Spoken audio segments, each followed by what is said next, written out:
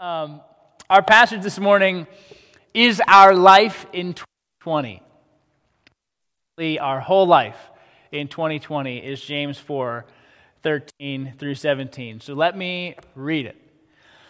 Come now, you who say, today or tomorrow we will travel to such and such a city and spend a year there and do business and make a profit. Yet you don't know what tomorrow will bring, what your life will be, for you are like a vapor that appears for a little while, then vanishes. Instead, you should say, if the Lord wills, we will live and do this or that. But as it is, you boast in your arrogance. All such boasting is evil. So it is sin to know the good and yet not do it. Pray with me. Father, show us Jesus this morning through this passage. Show us what you want for us. Guide us through it, we pray in Christ's name. Amen. So I started writing this introduction sitting on the front porch one morning while we were at family camp. If you don't know us, we're at Big Pine Cove. I almost wore my Pine Cove gaiter today, but instead it's Raising Cane's, One Love. So almost wore my Pine Cove one, but we signed up. This was our 9th summer to do it. We signed up at the end of the week for our 10th summer as a family going to Pine Cove Family Camp. It is kind of the staple of our year. We go every year.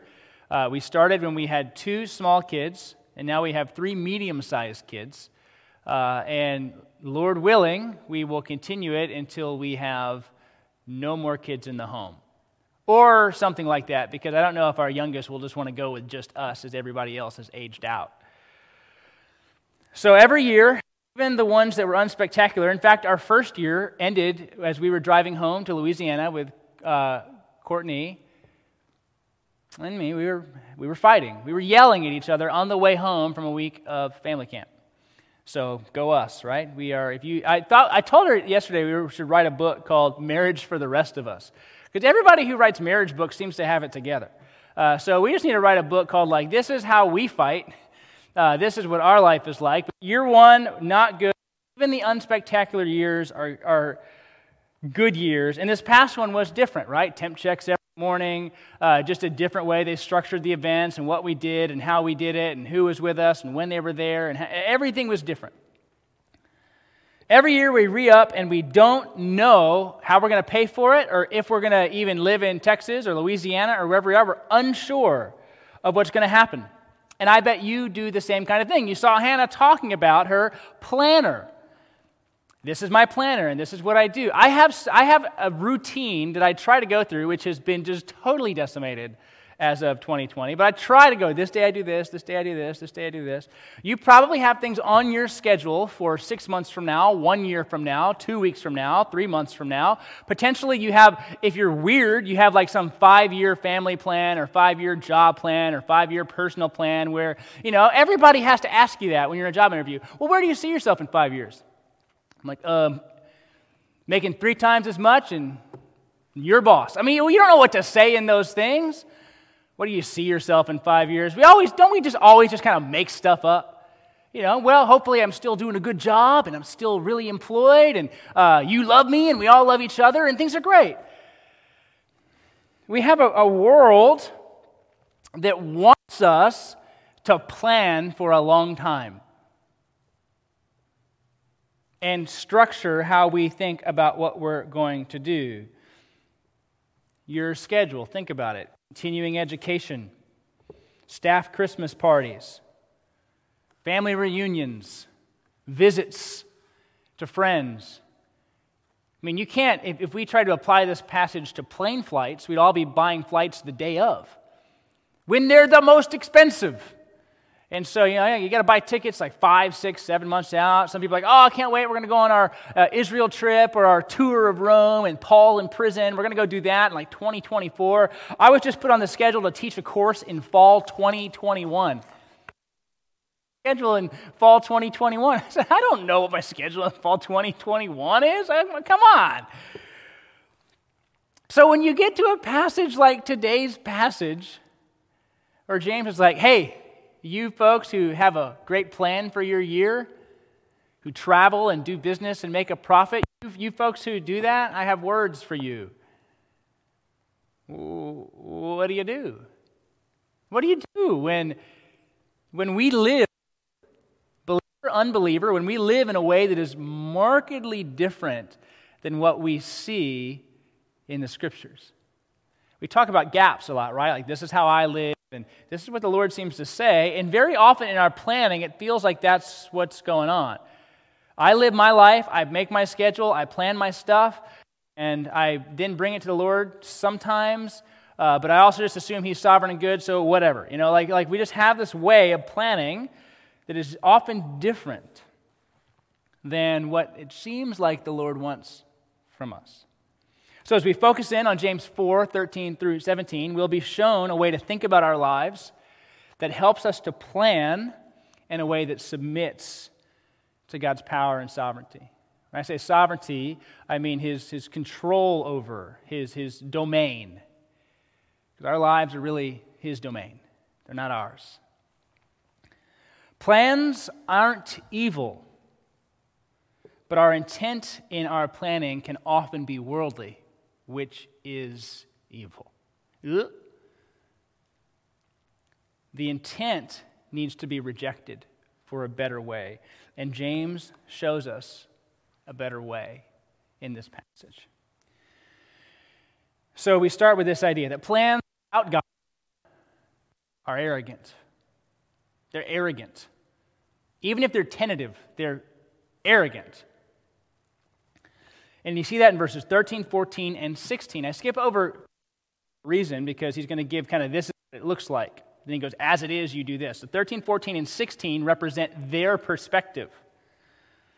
Right at the beginning, he's talking to business people, wealthy people, and in the next passage next Sunday, he also talks to wealthy people. But the difference is, in this part, he's talking to folks and gives them kind of a Christian worldview behind it. In the first part of chapter 5, there's no worldview other than judgment that comes on the rich. I would say that this portion is speaking to believers who are living in an arrogant position, because he gives the now do this instead.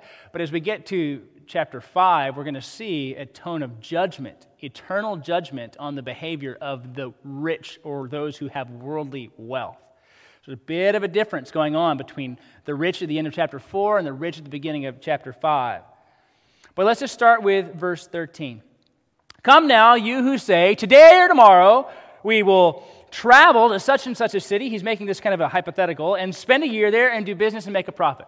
Right? He's speaking about what they might say or what they might do. So verse 13 does seem benign enough. What's the problem with having a plan? Everybody here has a plan. Everybody in the room, everybody watching, we all have things we do. We know what time we have to be at work tomorrow. We know when our meetings are. We know what our schedule says. We know when we've taken vacation and when we haven't. Very often, our schedules revolve around birthdays, anniversaries, friends, whatever it might be. We have that. So when he says, hey, you who say today or tomorrow we're going to travel here and do this and do business, a lot of business people probably go, well, that's me. Especially if you're an entrepreneur, like you have to kind of map out what you're going to do and how you're going to do it. So plans are a necessary thing, aren't they? A few verses that help us with that. Proverbs 15:22. Without counsel, plans fail, but with many advisors, they succeed. So that seems to be pro-planning. Just pro-planning with counselors, people who give you advice on what you're going to do. Consider Jesus.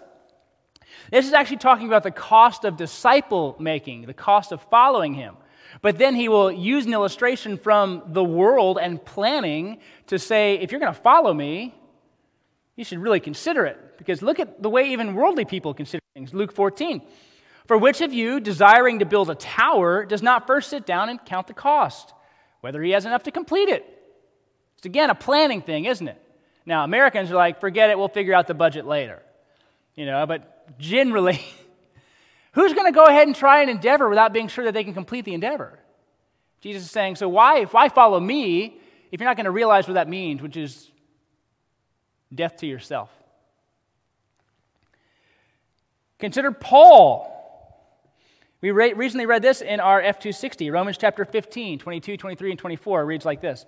This is the reason, which is proclaiming Christ among the unreached, why I have so often been hindered from coming to you. I no longer have any room for the work in these regions where I've been, because the gospel's been proclaimed, and I've longed for many years to come to you. I hope to see you in passing as I go to Spain, and to be helped on my journey there by you once I have enjoyed your company for a little while. That clearly seems like a plan.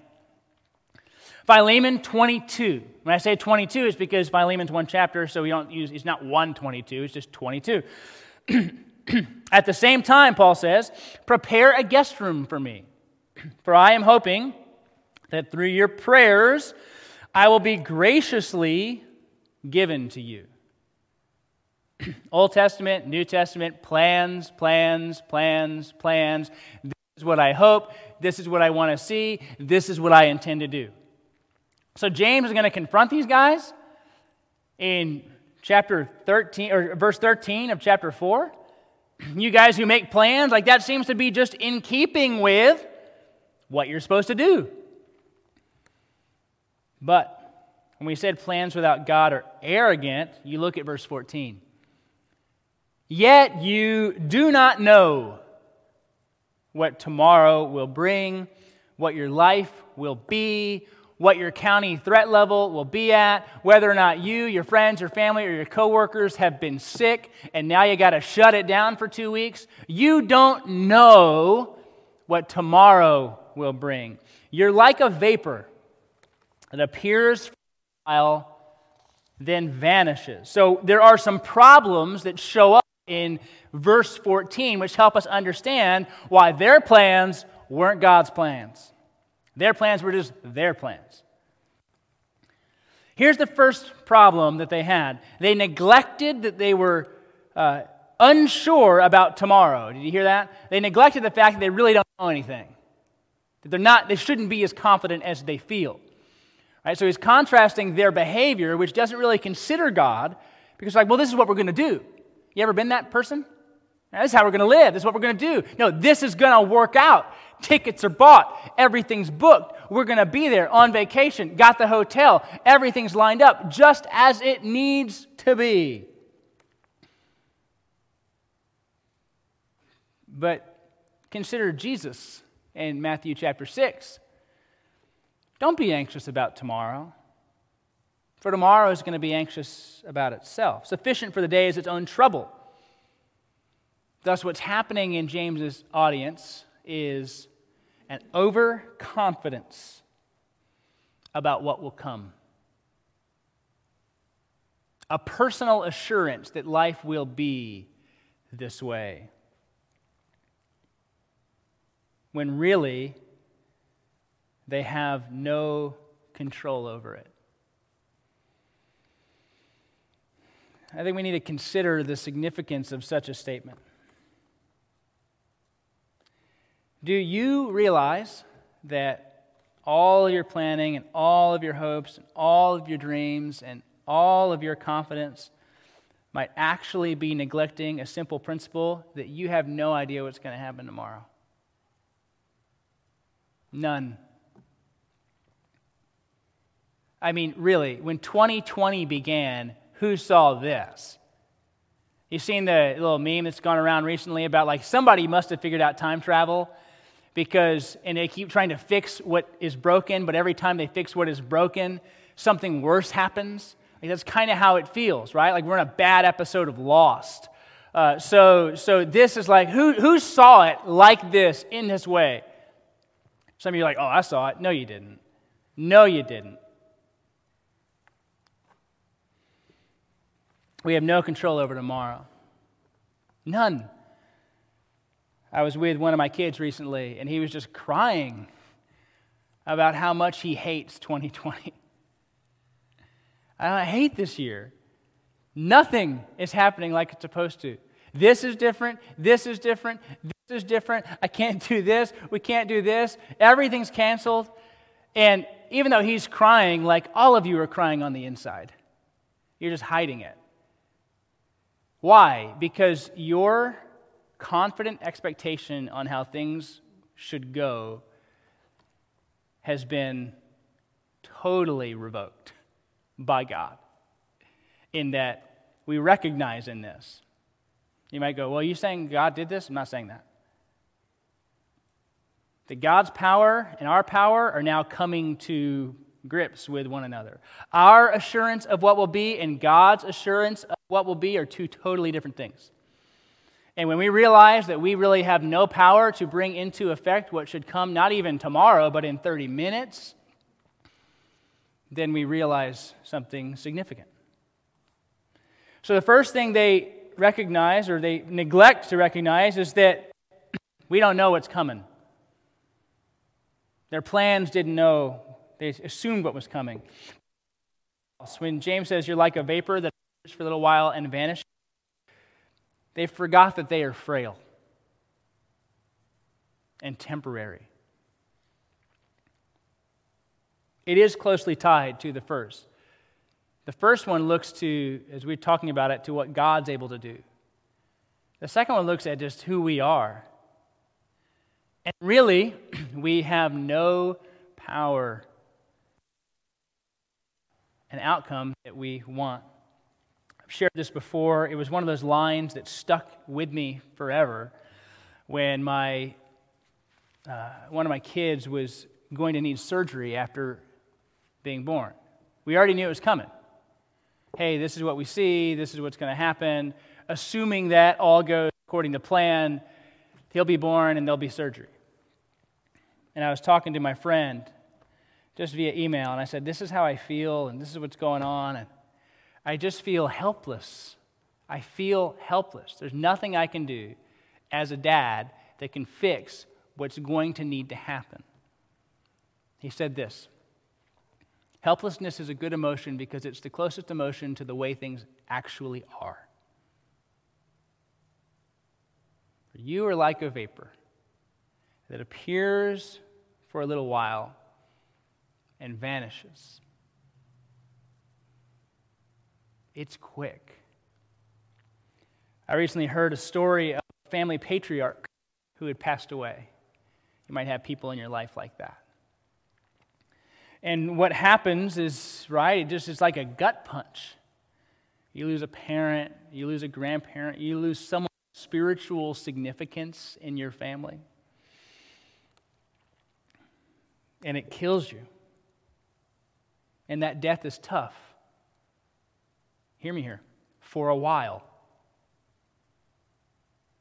But in a short, it might mean decades. But in a short, healing has been forgotten because the quickness of life moves along. It just moves right on by. Life is a vapor, and to forget that, to forget how frail we are, how quickly life moves on, is to neglect the truths about God and this world and His power versus ours. His strength versus ours. But these positions have not yet been called arrogant. They might have been called foolish. They haven't been called arrogant. That's where verse 16 comes in. But as it is, as you are currently operating, you're boasting in your arrogance. All such boasting is evil. I mean, who wants to open up their planner and just write, in 6 months, Christmas party with family, and then parentheses, evil, and just, and put that on their calendar. Christmas Eve service, evil. It just doesn't feel good to do. But we have to look at this from the perspective, as we're able, because we can't really get into God's mind. The perspective, from what He has revealed, He knows everything. To live in a way that assumes we know anything about tomorrow is to take from God what is His. To act in a way that is arrogant. Remember, even just last week, verses 11 and 12, there's one lawgiver and judge. Anyone who boasts against or criticizes or slanders a fellow believer judges the law because you're taking its place. To plan with such confidence removes God from the equation. It's the perspective where you're so sure of what will happen, you act as if it has. Every step mapped out, every turn. You know what's going to happen with your kids. You know the person they're going to marry. You know the college they're going to go to before they even can pronounce college. You have a plan for their life. You have a spouse for their life. You have a job for their life. You have a hope for their life. You have all of those things. And then it doesn't happen. Well, what do we do? It's kind of two ways to go. Double down in your anger and in your arrogance, or admit you knew nothing the whole time and surrender.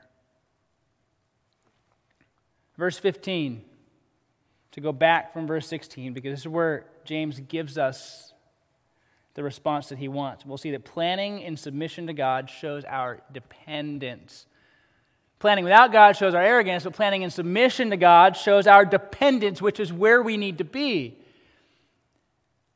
Surrendered, dependent. Humbly receive the implanted word which is able to save your soul, right? All of James has this position of surrendered hearts before God.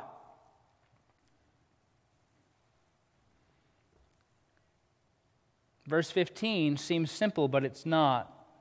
Not simple to live, simple to say. Instead, you should say, if the Lord wills, we will live and do this or that. But simple ideas aren't always simple to live out. James is giving us magic words? I know in my life they kind of happen like this. You read this passage, then you kind of tag Lord willing onto everything because you feel like it's like that makes your plans come about. So you're like, well, Lord willing, Lord willing, Lord willing, Lord willing. And then you start to get annoyed when people say it because you're like, of course I know you mean Lord, right? Like, of course you are willing, and you should at least. And so you have kind of the cycle where you say it, then you're tired of saying it because you feel like it's just, pixie dust words.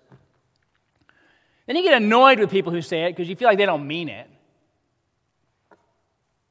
But what is James giving us? A worldview, a perspective. A surrendered perspective says, if my Father in heaven wants this to happen, it will. Lord willing, I will do this. Notice that it's not anti-planning, it's anti-arrogance. See the difference there?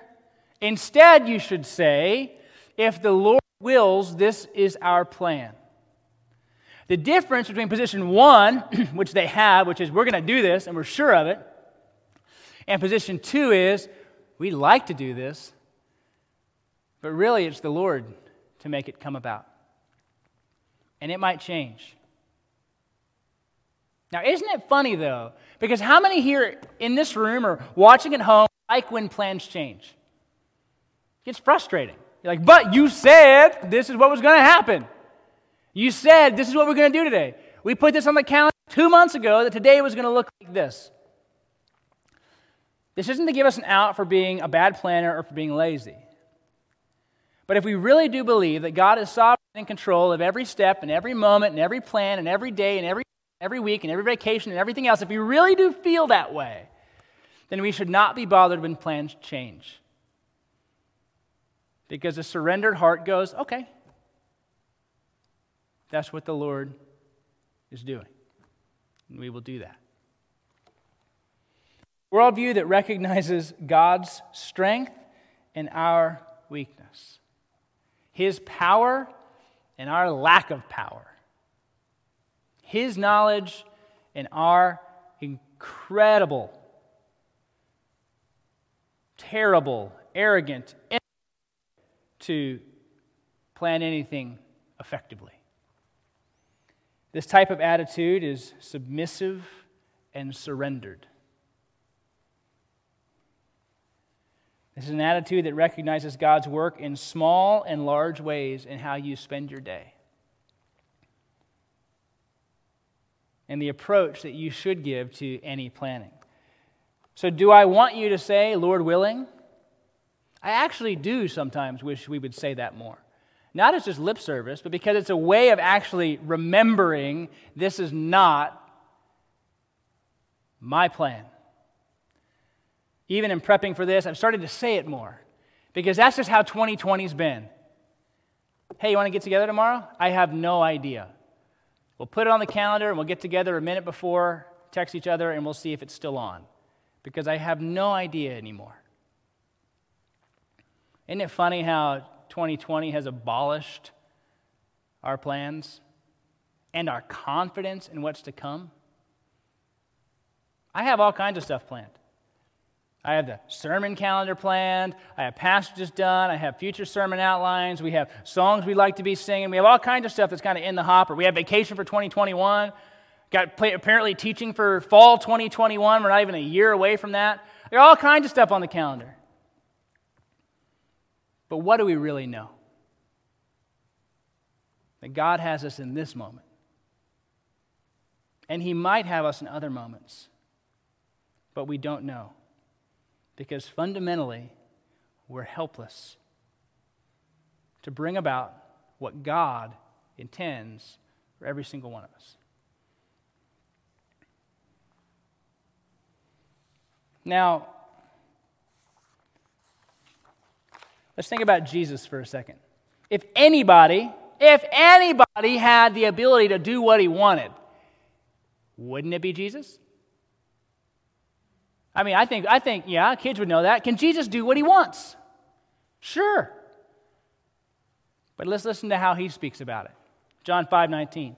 So Jesus said to them, "Truly, truly, I say to you, the Son can do," what's that word? "Nothing of His own accord, but only what He sees the Father doing. For whatever the Father does, the Son does likewise." Whatever the Father does, the Son does likewise. I mean, that should teach us about our Savior. I can't do anything myself. I do only what the Father's doing. This is that idea, if the Lord wills. I use this illustration a lot because it's how it works, but Garden of Gethsemane. Father, I long for this cup to be taken from me, but not my will, but yours be done. Jesus shows us this. He lives this. He demonstrates this. He is this for us. Day by day,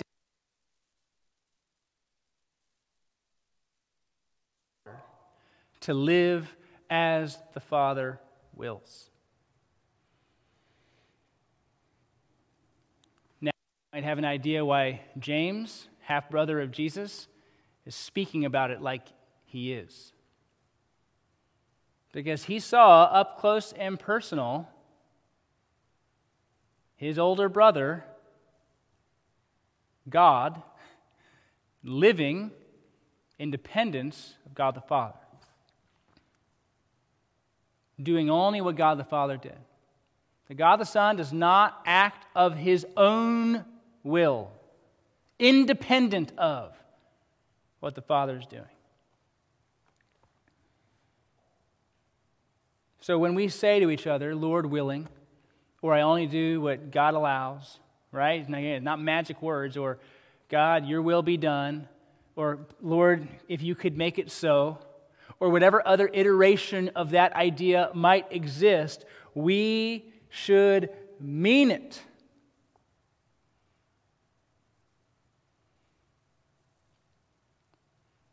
And 2020 might bring us to the breaking point of having to mean it. It might bring us to the point where we go, We don't know what we're doing. If you saw a tweet that went out recently, it was like all those churches who 5 years ago gave their 2020 plans are like having them in the incinerator right now because it's just a catchy thing, right? Vision 2020, here's our 2020 vision. And now everybody's like, nope, that ain't happening. That was nope. Remember when we were going to have like 10,000 people in our building? Like now we have 0,000 people in our building, maybe ever. And we're bankrupt. I don't know if that's true. But all of these plans were like, this is what's going to happen.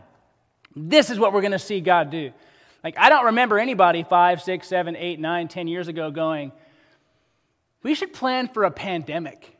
Like, let's go ahead and just move our church along so that we're ready and prepared for 10 million people globally to get a virus that seems to be relentless in its spread.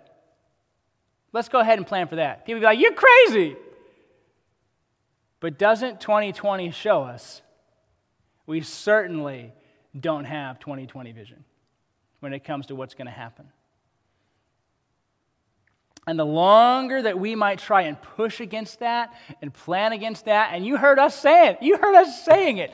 Like when things in March started to end, we're like, this week and next week. But only that, and then we'll figure out. And then you're just like, you know what, forget it. We don't know anything about this building anymore.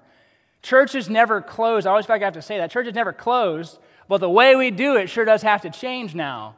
The way we operate, the way we think, the way we pray, the way we follow up, the way we see people, the way we visit, all of that is now different.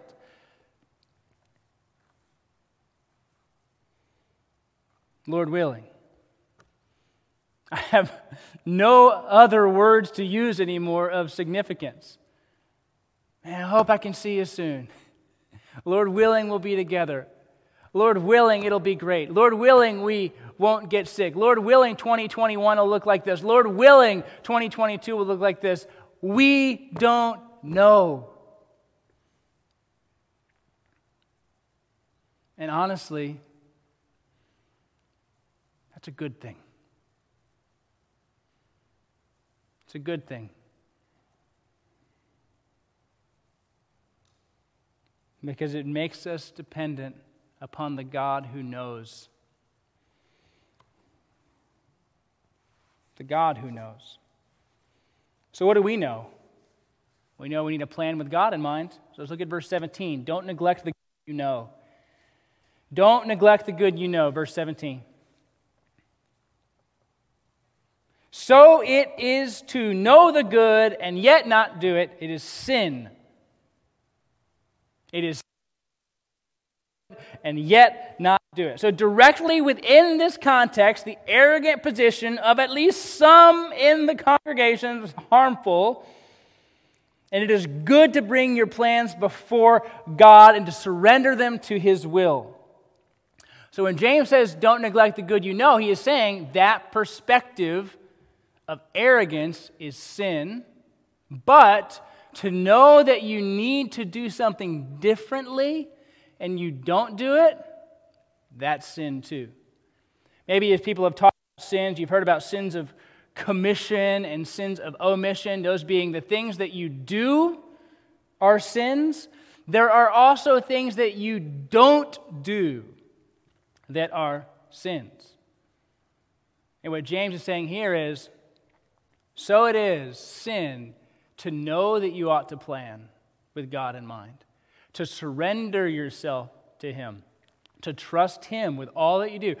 You know that's the case, and you still live like this, that's sin. And that's sin.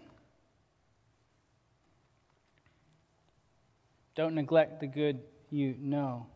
Even plan, not seeking evil for our neighbor and not speaking negatively about our neighbor does not mean that we are living as God would desire for us to live.